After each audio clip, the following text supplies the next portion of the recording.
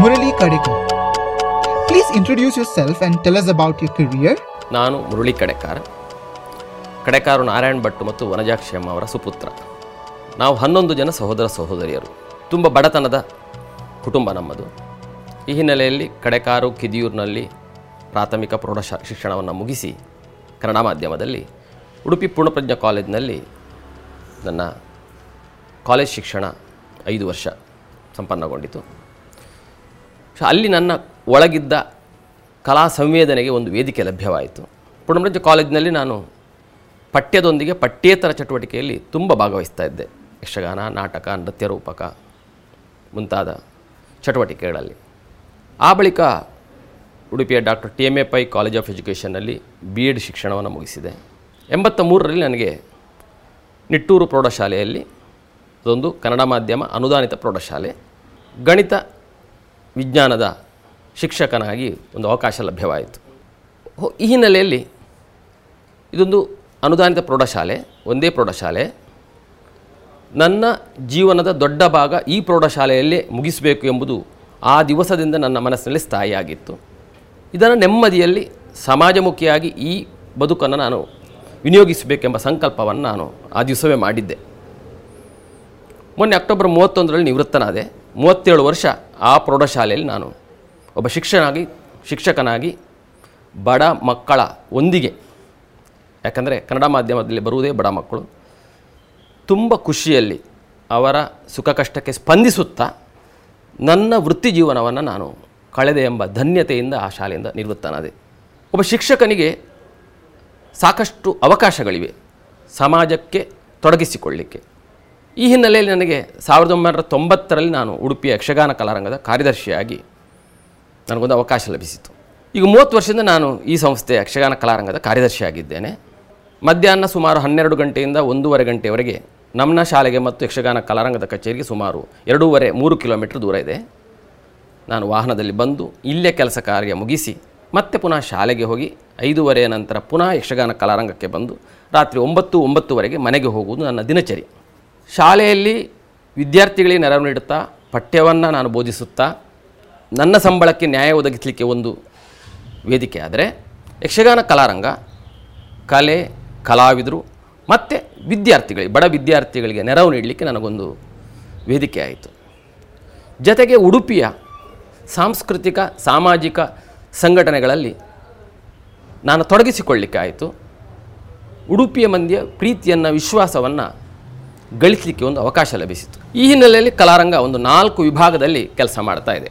1975ರಿಂದ ಈ ಸಂಸ್ಥೆ ಕೆಲಸ ಮಾಡ್ತಾಯಿದೆ.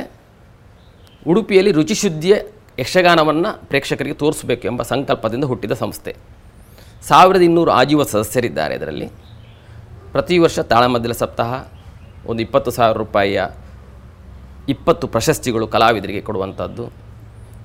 ಯಕ್ಷಗಾನ ಕಲಿಸುವ ಸಂಸ್ಥೆಗಳಿಗೆ ಪೇಜಾವರ ಶ್ರೀಗಳ ಹೆಸರಿನ ಶ್ರೀ ವಿಶ್ವೇಶ್ವರ ಪ್ರಶಸ್ತಿ 50,000 ರೂಪಾಯಿದ್ದು. ಯಕ್ಷಗಾನ ವಿದ್ವಾಂಸರಿಗೆ ಕೊಡುವ 40,000 ರೂಪಾಯಿಯ ತಲ್ಲೂರು ಕನಕಾಣ್ಯ ಶೆಟ್ಟಿ ಪ್ರಶಸ್ತಿ. ಇದು ಯಕ್ಷಗಾನ ಕಲಾರಂಗದ್ದು.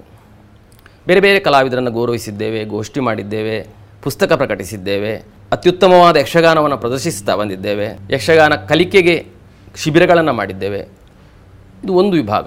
ಈಗ ಏನಾಗಿದೆ ಹೇಳಿದರೆ, ಯಕ್ಷಗಾನ ಮಾಡುವುದರಿಂದ ನಾನು ನಿವೃತ್ತನಾಗ್ತಾ ಇದ್ದೇನೆ, ಯಕ್ಷಗಾನ ಪರಿಚಾರಿಕೆಯಲ್ಲಿ ಸಕ್ರಿಯನಾಗಿದ್ದೇನೆ. ಅದು ನನಗೆ ತುಂಬ ಖುಷಿಯ ಸಂಗತಿ. ಯಾಕೆಂದರೆ ನಾನು ಕಲಾವಿದರನ್ನು ತುಂಬ ಆರಾಧಿಸ್ತಾ ಇದ್ದೆ ಬಾಲ್ಯದಲ್ಲಿರುವಾಗ. ದೊಡ್ಡ ಕಲಾವಿದರು ನನ್ನ ಮನಸ್ಸಿನಲ್ಲಿ ದೊಡ್ಡ ಹೀರೋಗಳಾಗಿದ್ದರು. ಆದರೆ ಇಲ್ಲಿ ನಾನು ಕಾರ್ಯದರ್ಶಿ ಆದ ಮೇಲೆ ಅವರ ಮನೆಯ ಒಳಗೆ ಹೋದೆ, ಮನಸ್ಸಿನ ಒಳಗೆ ಹೋದೆ, ಅವರ ಕಷ್ಟ ಸುಖ ನೋಡುವಾಗ ತುಂಬ ನೊಂದುಕೊಳ್ತಾ ಇದ್ದೇನೆ. ಅದಕ್ಕೆ ನನ್ನ ಮಿತಿಯಲ್ಲಿ ಗರಿಷ್ಠ ನೆರವು ನೀಡಲಿಕ್ಕೆ ಪ್ರಯತ್ನ ಮಾಡ್ತಾ ಇದ್ದೇನೆ. ಇವತ್ತಿಗೂ ಕೂಡ ಯಕ್ಷಗಾನ ಕಲಾವಿದರು ಉಡುಪಿಯಲ್ಲಿ ಯಾವುದೇ ಆಸ್ಪತ್ರೆಯಲ್ಲಿ ದಾಖಲುಗೊಂಡ್ರೆ ಅದರ ಸಂಪೂರ್ಣ ಜವಾಬ್ದಾರಿಯನ್ನು ನಾವು ಹೊರತಾ ಇದ್ದೇವೆ, ನಮ್ಮ ಸಂಸ್ಥೆ ಹೊರತಾ ಇದ್ದೇವೆ. ಫಸ್ಟ್ ಪರ್ಸನ್ ಫೋನ್ ಮಾಡೋದು ನಮಗೆ ಅವರು.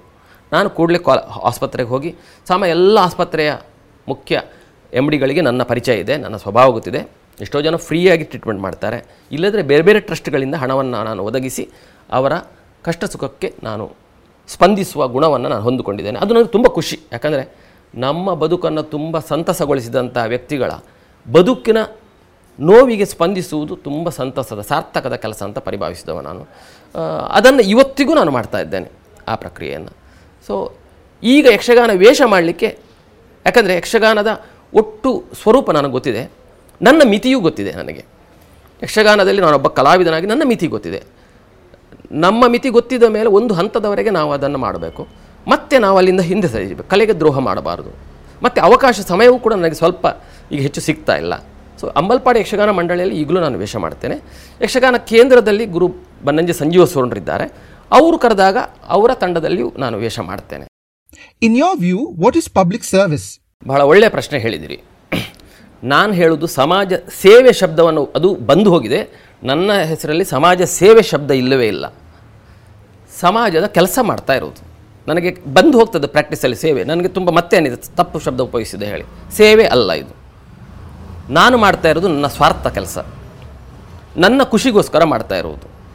ಮತ್ತು ಈ ಸಮಾಜದ ಕೆಲಸ ಮಾಡುವವರು, ಸೇವೆ ಅಂತ ತಗೊಳ್ಳಿ, ಮಾಡುವವರು ಬಹಳ ಮುಖ್ಯ ಒಂದು ಸಂಗತಿ ಹೇಳಿದರೆ ನಾನು ನೋಡಿದ್ದು, ನಮಗೆ ಅನ್ನ ಕೊಡುವ ಸಂಸ್ಥೆಗೆ ಮೊದಲು ನಾವು ನ್ಯಾಯ ಕೊಡಬೇಕು. ನಾನು ಇಷ್ಟು ಯಕ್ಷಗಾನ ಕಲಾರಂಗದಲ್ಲಿ ಕೆಲಸ ಮಾಡಿದರು, ನನಗೆ ಬದುಕು ಕೊಟ್ಟದ್ದು, ಅನ್ನ ಕೊಟ್ಟದ್ದು ನಿಟ್ಟೂರು ಪ್ರೌಢಶಾಲೆ. ಅಲ್ಲಿಯ ಕೆಲಸಕ್ಕೆ ನಾನು ಒಂದಿನಿತೂ ವಂಚನೆ ಮಾಡ್ತಾ ಇಲ್ಲ. ಅದು ಆದ ಮೇಲೆ ಉಳಿಕೆ ಸಮಯ ಇದೆಯಲ್ಲ, ಅದನ್ನು ನಾನು ಇದಕ್ಕೆ ಕೊಡ್ತಾ ಇದ್ದೇನೆ. ನಾನು ಎಷ್ಟೋ ಸಮಾಜ ಸೇವಕ ಸೋಕಾಲ್ಡ್ ಸಮಾಜ ಸೇವಕರ ನೋಡ್ತಾ ಇದ್ದೇವೆ, ಅವರಿಗೆ ಸಂಬಳ ಕೊಡುವ, ಅನ್ನ ಕೊಡುವ ಸಂಸ್ಥೆಗೆ ಅವರು ನ್ಯಾಯ ಕೊಡ್ತಾ ಇಲ್ಲ. ಸಮಾಜದಲ್ಲಿ ಅವರು ದೊಡ್ಡ ಗಣ್ಯ ವ್ಯಕ್ತಿಗಳಾಗಿ ಮೆರೆಯುವುದನ್ನು ನಾನು ನೋಡಿದ್ದೇನೆ. ಸೊ ನಾನು ನನ್ನ ಕ್ರಿಯೆಯಲ್ಲಿ ತೋರಿಸ್ಬೇಕು, ಹಾಗಲ್ಲ, ನೀವು ಮೊದಲು ಅದಕ್ಕೆ ನ್ಯಾಯ ಕೊಡಿ. ಹೇಗೆ ಮನೆಯಲ್ಲಿ ನೀವು ಮೊದಲು ನ್ಯಾಯ ಕೊಟ್ಟು ಮತ್ತೆ ಸಮಾಜಕ್ಕೆ ಸ್ಪಂದಿಸ್ತೀರೋ, ಹಾಗೆ ನಿಮಗೆ ಸಂಬಳ ಕೊಡುವ ಸಂಸ್ಥೆಗೆ ಮೊದಲು ನ್ಯಾಯ ಕೊಡಿ, ಆ ಬಳಿಕ ಸಮಾಜಕ್ಕೆ ಸೇವೆ. ಇದು ಇಷ್ಟು ಪ್ರಕ್ರಿಯೆಯನ್ನು ಮಾಡಿ ಅಂತ ಯಾರೂ ಹೇಳಲಿಲ್ಲ. ಯಕ್ಷಗಾನ ಕಲಾರಂಗದ ಉದ್ದೇಶ ರುಚಿಸಿದ್ದ ಯಕ್ಷಗಾನ ಪ್ರದರ್ಶಿಸುವುದು, ಇಷ್ಟರಲ್ಲಿದ್ದದ್ದು ಅಷ್ಟನ್ನೇ ನಾನು ಮಾಡ್ಕೊಂಡು ಹೋಗ್ಬೋದು.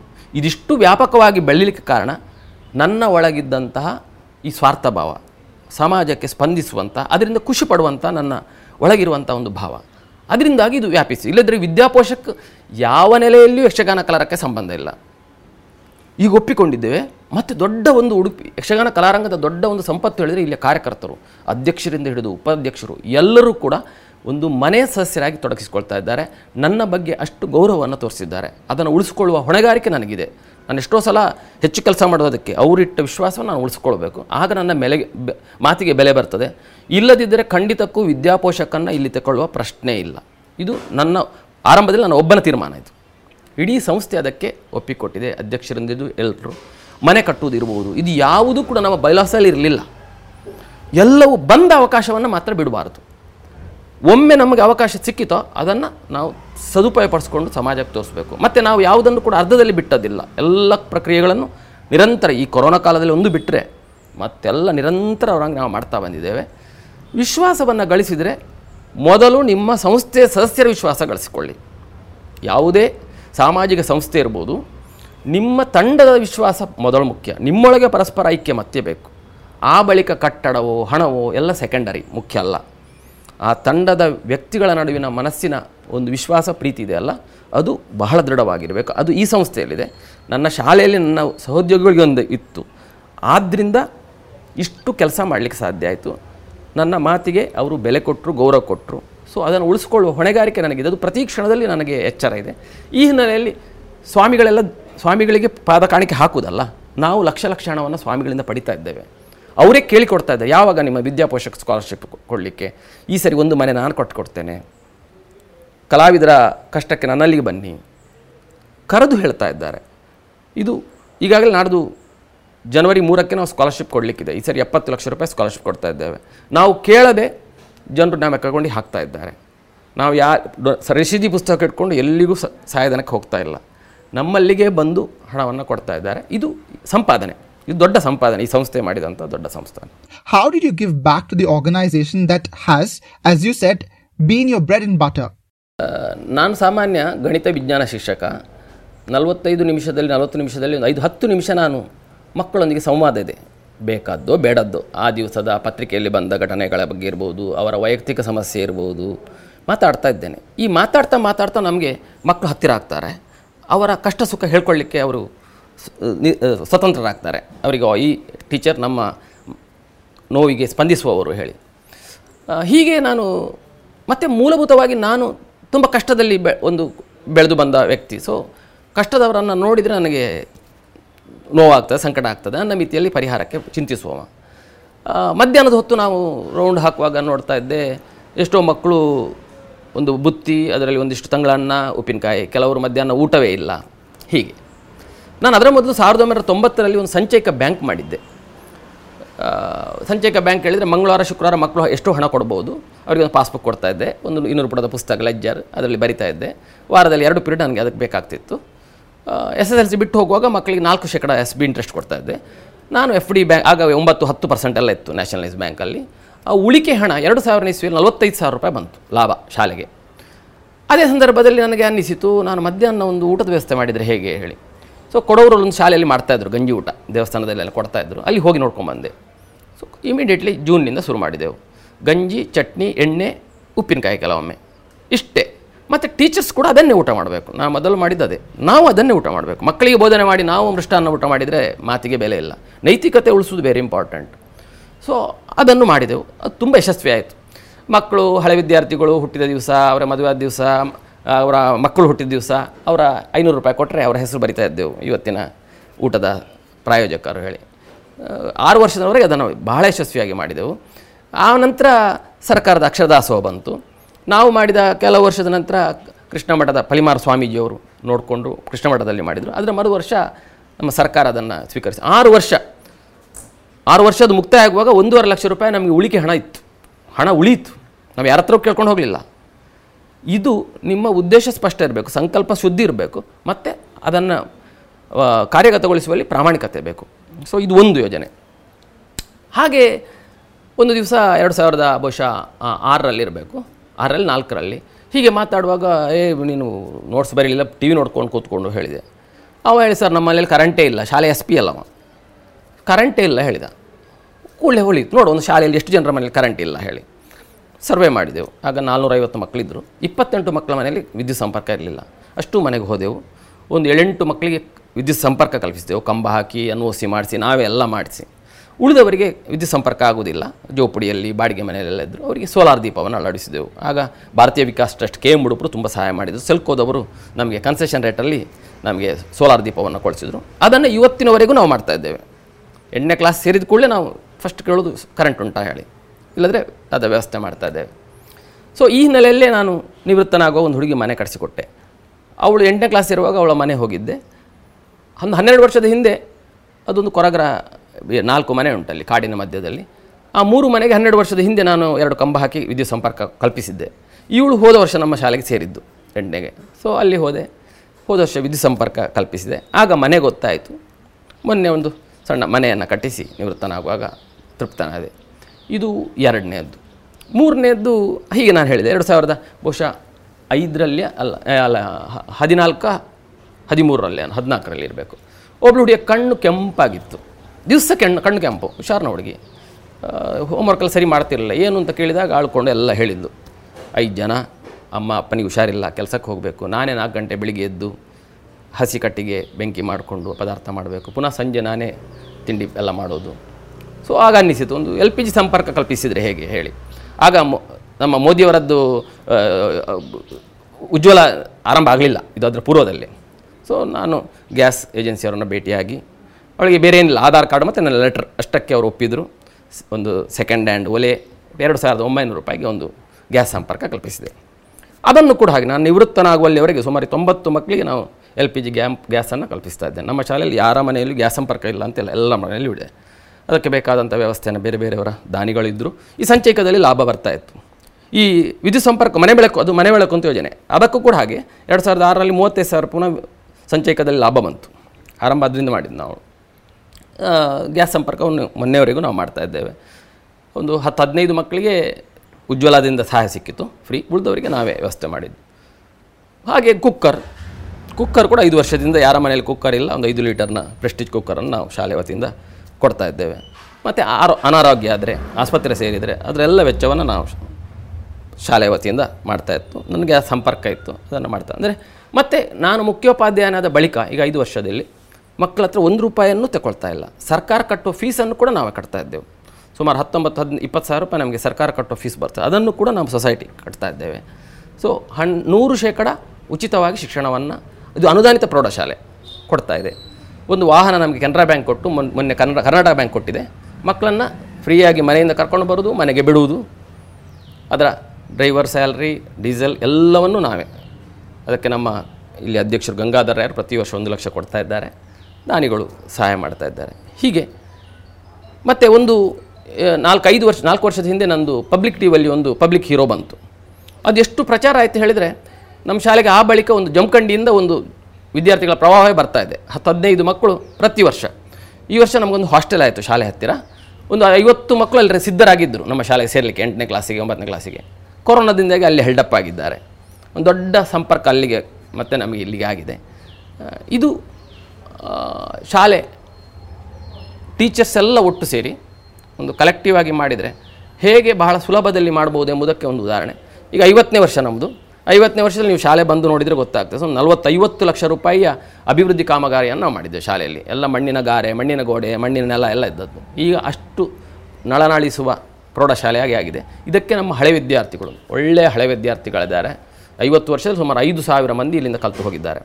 ದೂರ ದೇಶ ವಿದೇಶದಲ್ಲಿದ್ದಾರೆ. ಅವರೆಲ್ಲ ಕೇಳಿದಷ್ಟು ಮೊತ್ತವನ್ನು ಕೊಡ್ತಾ ಇದ್ದಾರೆ ಇನ್ನು ಮುಂದಕ್ಕೂ ಕೂಡ. Who according to you is an ideal teacher? ಶಿಕ್ಷಕನಾದವನಿಗೆ ಬಹಳ ಮುಖ್ಯ. ನೀವು ಆಗ ಒಂದು ಹೇಳಿದೆ, ನಾನು ಪ್ರೌಢಶಾಲೆಯಲ್ಲಿರುವಾಗ ಶಿಕ್ಷಕನಾಗಬಾರ್ದು ಅಂತ ಭಾವಿಸಿದವ. ಬಹಳ ದೊಡ್ಡ ಶಿಕ್ಷಣ ಏನು ಹೇಳಿದರೆ, ಶಿಕ್ಷಕನನ್ನು ಮಕ್ಕಳು ನೋಡ್ತಾ ಇರ್ತಾರೆ. ನಮ್ಮ ವೈಯಕ್ತಿಕ ನಡವಳಿಕೆ ಉಂಟಲ್ಲ, ಬಹಳ ದೊಡ್ಡ ಪಾಠ. ನಮ್ಮನ್ನು ಮಕ್ಕಳು ಇವ್ಯಾಲ್ಯೂಯೇಟ್ ಕ್ಷಣಕ್ಕೂ ಮಾಡ್ತಾ ಇರ್ತಾರೆ. ಸೊ ನನ್ನನ್ನು ಇವ್ಯಾಲ್ಯೂಯೇಟ್ ಮಾಡಲಿಕ್ಕೆ ಕೆಲವು ತಿಂಗಳು ಬೇಕು. ನಾನು ಹೀಗೆ ನೋಡಿದರೆ ನಾನೊಬ್ಬ ತುಂಬ ರಫ್ ಆ್ಯಂಡ್ ಟಫ್, ನನ್ನ ಮಾತು ಕ್ರಿಯೆ ಅಷ್ಟಿದೆ. ಆದರೆ ಅದ್ರ ಫಲಿತಾಂಶ ಸಿಗಬೇಕಾದ್ರೆ ಕೆಲವು ತಿಂಗಳು ಬೇಕು ಮಕ್ಕಳಿಗೆ. ಇದು ಬಹಳ ಮುಖ್ಯ. ನಮ್ಮ ನೈತಿಕ ಸ್ವಚ್ಛತೆಯನ್ನು ಒಬ್ಬ ಟೀಚರ್ ಆದವ ಮೊದಲು ಉಳಿಸ್ಕೊಳ್ಬೇಕು. 2ನೇದು ಅನ್ನ ಕೊಡುವ ಸಂಸ್ಥೆ ಇದು. 3ನೇದು ಕೇವಲ ಪಠ್ಯಕ್ಕೆ ನಾವು ಬದ್ಧರಾಗಿರಬಾರ್ದು. ನಮ್ಮ ಶಿಕ್ಷಣ ಪದ್ಧತಿಯ ಬಗ್ಗೆ ಈಗಿನ ಸ್ಥಿತಿ ನನಗೆ ತುಂಬ ಆಕ್ಷೇಪ ಇದೆ.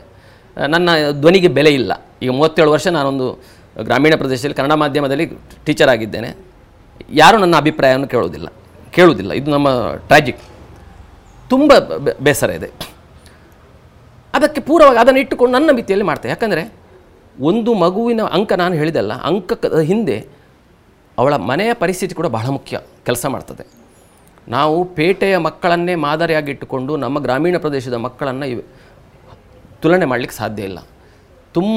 ಕೇವಲ ಒಂದು 70-100 ಸ್ಕ್ವೇರ್ ಫೀಟಲ್ಲಿ 7 ಮಕ್ಕಳಿದ್ದಾರೆ. ತಂದೆ, ತಾಯಿ, ಅಕ್ಕನ ಗಂಡ, 3 ಮಕ್ಕಳು.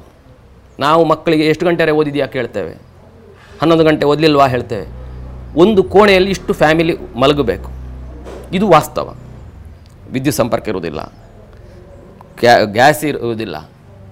ಇದನ್ನೆಲ್ಲ ನಾವು ಅರ್ಥೈಸಿಕೊಂಡು ಮಾಡಬೇಕು. ಸೊ ನನಗೆ ಅನ್ನಿಸಿದ್ದು, ನಮ್ಮ ಮಕ್ಕಳಿಗೆ ಮೊದಲು ಬದುಕಿನ ಬಗ್ಗೆ ಒಂದು ಧೈರ್ಯವನ್ನು ಕೊಡುವ, ಜೀವನದ ಬಗ್ಗೆ ಒಂದು ಧೈರ್ಯವನ್ನು ಕೊಡುವ. ಸೊ ಆ ಮಿತಿಯಲ್ಲಿ ನಾನು ಕೆಲಸ ಮಾಡ್ತಾ ಬಂದೆ. ಇದು ಟೀಚರ್ಸ್ಗೆ ತುಂಬ ಅವಕಾಶ ಇದೆ. ಎಸ್ಪೆಷಲಿ ನಮ್ಮ ಕನ್ನಡ ಮಾಧ್ಯಮ ಟೀಚರ್ಸಿಗೆ ಇರುವಷ್ಟು ಅವಕಾಶ ಬೇರೆ ಯಾರಿಗೂ ಇರುವುದಿಲ್ಲ. ಯಾಕಂದರೆ ಪೂರ್ತಿ ಇವರು ಫ್ರೀಯಾಗಿ ಬರುವ ವಿದ್ಯಾರ್ಥಿಗಳು, ಇವರು ಡೊನೇಷನ್ ಇಲ್ಲ. ನಾವು ಹೇಳಿದ್ದನ್ನೆಲ್ಲ ಮನೆಯವರು ಕೇಳ್ತಾರೆ, ಟೀಚರ್ಸು ಕೇಳ್ತಾರೆ. ಕಳೆದ ವರ್ಷ 2 ಹುಡುಗಿಯರ ಬಾಲ್ಯ ವಿವಾಹ ನಿಲ್ಲಿಸಿದ್ದೆ ನಾನು. 2 ಮಕ್ಕಳ ಬಾಲ್ಯ ವಿವಾಹವನ್ನು. ಅದರ ಹಿಂದೆ 2 ಮಕ್ಕಳ ಬಾಲ್ಯ ವಿವಾಹ ಆಗಿತ್ತು, ರಜೆಯಲ್ಲಿ ಆಗಿತ್ತು. ನಾನು ಕೊಡುವಾಗ ಮದುವೆ ಆಗಿತ್ತು. ತುಂಬ ನೊಂದುಕೊಂಡೆ. ಏನು ಮಾಡೋದು ಹೇಳಿ. ಇದು ನಿಲ್ಲಿಸಿದ ತೃಪ್ತಿ ನನಗಿದೆ. ಇಲ್ಲದ್ರೆ ಆ 2 ಮಕ್ಕಳಿಗೆ ಮದುವೆ ಆಗ್ತಿತ್ತು. ಈ ರೀತಿ ಸಾಮಾಜಿಕ ಸಮಸ್ಯೆಗಳು ಮಕ್ಕಳಲ್ಲಿ ತುಂಬ ಇದೆ. ಮತ್ತು ನಾನು ಹೇಳ್ತಾ ಇರೋದು, ಕೌನ್ಸಿಲಿಂಗ್ ಮಾಡಬೇಕು ನಾವು ಮಕ್ಕಳನ್ನು, ಪೇರೆಂಟನ್ನು.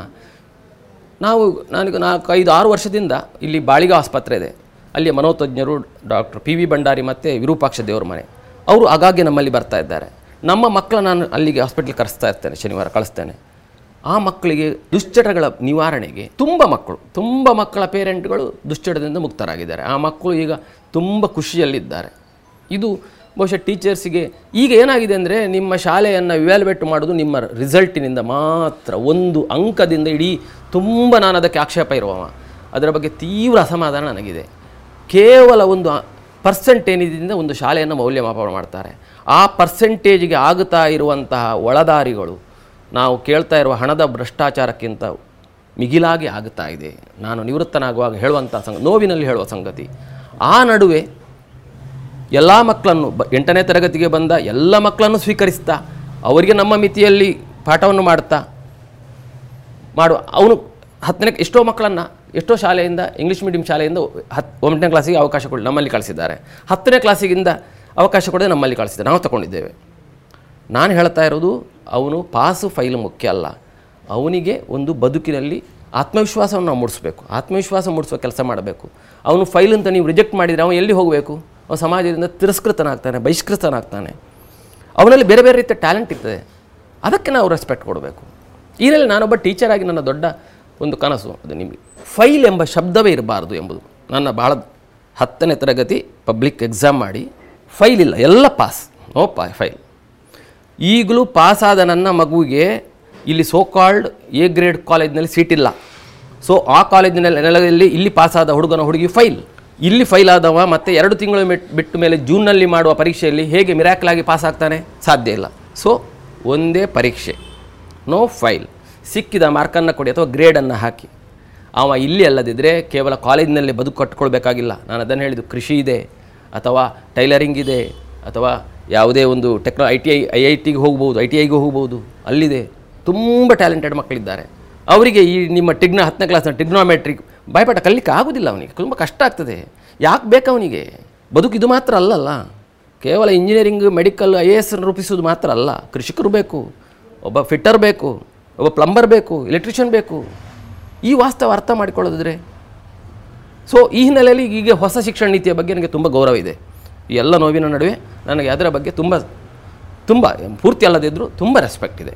ಅದು ನನ್ನ ತುಂಬ ಕನಸುಗಳನ್ನು ಈಡೇರಿಸುವಂಥ ಒಂದು ಯೋಜನೆ ಅಂತ ನನಗೆ ಅನ್ನಿಸ್ತದೆ. You have retired. Now what's next in terms of Yakshagana? ಅದೇ ನಿವೃತ್ತಿ ಶಬ್ದವೇ ನನಗೆ ತುಂಬ ಗೊಂದಲದಲ್ಲಿದೆ. ನನಗೆಂದರೆ ನಿವೃತ್ತಿ ಹೇಳಿದರೆ ಅಧಿಕೃತವಾಗಿ ಈಗ ಕ್ಲಾಸಿನ ಒಳಗೆ ಹೋಗಲಿಕ್ಕಿಲ್ಲ ಅಥವಾ ಸಂಬಳ ಅಷ್ಟು ಬರೋದಿಲ್ಲ, ನನ್ನ ಅಕೌಂಟಿಗೆ ಬೀಳೋದಿಲ್ಲ ಬಿಟ್ಟರೆ ನನಗೆ ಆ ಶಬ್ದದ ಬಗ್ಗೆ ನಾನು ಮೊದಲು ಕೂಡ ಹಾಗೆ ನನಗೆ ರಜೆ ಎಂಬುದೇ ಇಲ್ಲ. ಅಕ್ಟೋಬರ್ ರಜೆಯಲ್ಲಿ ನಾನು ಶಾಲೆ ಹೋಗ್ತಾಯಿದ್ದೆ, SSLCವರೆಗೆ ಪಾಠ ಮಾಡ್ತಾಯಿದ್ದೆ. ಅದನ್ನ ಮೊದಲು ಯಕ್ಷಗಾನ ಕ್ಲಾಸ್ ಮಾಡ್ತಾಯಿದ್ದೆ ಶಾಲೆಯಲ್ಲಿ. ಏಪ್ರಿಲ್ ಮೇ ತಿಂಗಳ ರಜೆಯಲ್ಲಿಯೂ ನಾನು ಒಂದರಲ್ಲಿ ತೊಡಗಿಸಿಕೊಂಡಿದ್ದೆ. ನಿವೃತ್ತಿ ಯಾವಾಗ ಹೇಳಿದರೆ ದೈಹಿಕವಾಗಿ ಅಸಮರ್ಥನಾದಾಗ, ಮತ್ತೊಂದು ಪರ್ಮನೆಂಟ್ ನಿವೃತ್ತಿದೆ. ಇದು ನನ್ನ ವ್ಯಾಖ್ಯಾನ.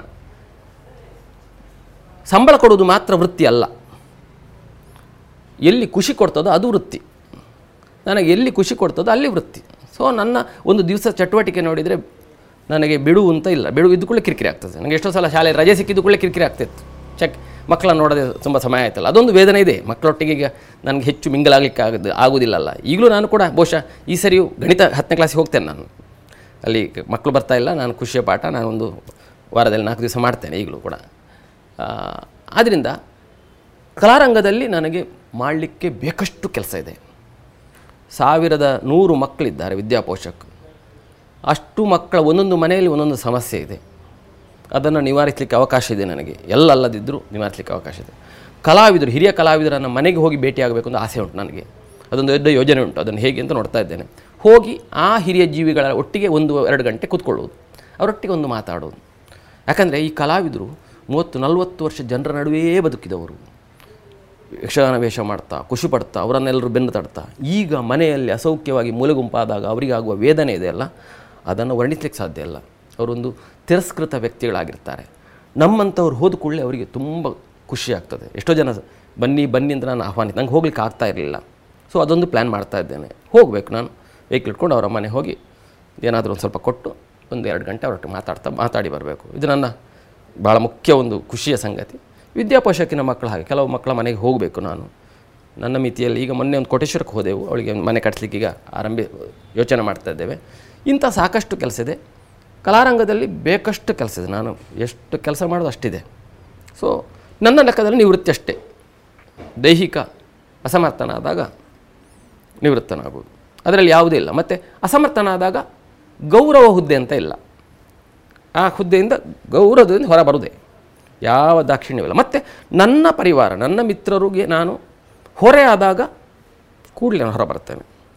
ಅವರ ವಿಶ್ವಾಸವನ್ನು ಕಳ್ಕೊಂಡ್ರೆ ನಾನು ಅಲ್ಲಿಂದ ಹೊರ ಬಂದೆ, ತಿರಸ್ಕೃತನ ಅಲ್ಲಿಂದ. ಸೊ ಅದಕ್ಕೆ ತುಂಬ ಜಾಗ್ರತೆ ಮಾಡ್ತೇನೆ. ನನ್ನ ನಡವಳಿಕೆಗಳು ಎಲ್ರಿಗೂ ಗೊತ್ತಿದೆ, ಆದ್ದರಿಂದ ಎಲ್ಲರೂ ಸಹಿಸಿಕೊಂಡಿದ್ದಾರೆ. ಇಲ್ಲದ್ರೆ ಎಷ್ಟೋ ತೀರ್ಮಾನಗಳನ್ನು ನಾನು ತಗೊಂಡು ಮತ್ತೆ ಅವರಿಗೆ ಹೇಳೋದು ಇದೆ, ನಮ್ಮ ಅಧ್ಯಕ್ಷರಿಂದ ಸೇರಿಕೊಂಡು. ಆದರೆ ಎಲ್ಲರೂ ನನ್ನಷ್ಟು ಗೌರವಿಸಿದ್ದಾರೆ. ಅದು ದೊಡ್ಡ ಸಂಪಾದನೆ. ಅದು ಮುಂದೆ ನನಗೆ ಒಂದು ದೊಡ್ಡ ಜವಾಬ್ದಾರಿ ಇದೆ. ಯಕ್ಷಗಾನ ಕಲಾರಂಗದ ಕೆಲಸ ನೋಡಿ ಇನ್ಫೋಸಿಸ್ ಫೌಂಡೇಶನ್ ನಮಗೊಂದು 6-7 ಕೋಟಿಯ ಕಟ್ಟಡ ಕಟ್ಟಲಿಕ್ಕೆ ಶುರು ಮಾಡಿದೆ. ಇನ್ನು 1 ವರ್ಷದಲ್ಲಿ ಕಟ್ಟಡ ಆಗ್ತದೆ. ಅದು ನಮ್ಮ ಕೆಲಸ ಕಾರ್ಯಕ್ಕೆ ನಿಜಕ್ಕೂ ಅಷ್ಟು ಅಗತ್ಯ ಇಲ್ಲ. ಉಡುಪಿಗೆ ಒಂದು ಆಸ್ತಿ ಆಗ್ತದೆ ಅಂತ ಅದನ್ನು ಒಪ್ಪಿಕೊಂಡಿದ್ದೇವೆ. ಸುಮಾರು 1 ಕೋಟಿ ಸಾಲದಲ್ಲಿದ್ದೇವೆ ನಾವು ಆ ಜಾಗಕ್ಕೋಸ್ಕರ. ಅದನ್ನು ನಾನು ಸಂಗ್ರಹಿಸಬೇಕು. ಕಟ್ಟಡ ಆದಮೇಲೆ ಕಟ್ಟಡಕ್ಕೆ ಜೀವ ಕೊಡಬೇಕು. ಜೀವ ಕೊಡದೇ ಇದ್ದರೆ ಕಟ್ಟಡ ಕಟ್ಟಿಸಿಕೊಟ್ಟವ್ರು ಹೇಳ್ತಾರೆ, ನಿಮ್ಗೆ ಇಷ್ಟು ದೊಡ್ಡ ಕಟ್ಟಡ ಕೊಟ್ಟಿದ್ದೇವೆ, ನೀವೇನು ಮಾಡಿದ್ದೀರಿ ಹೇಳಿ.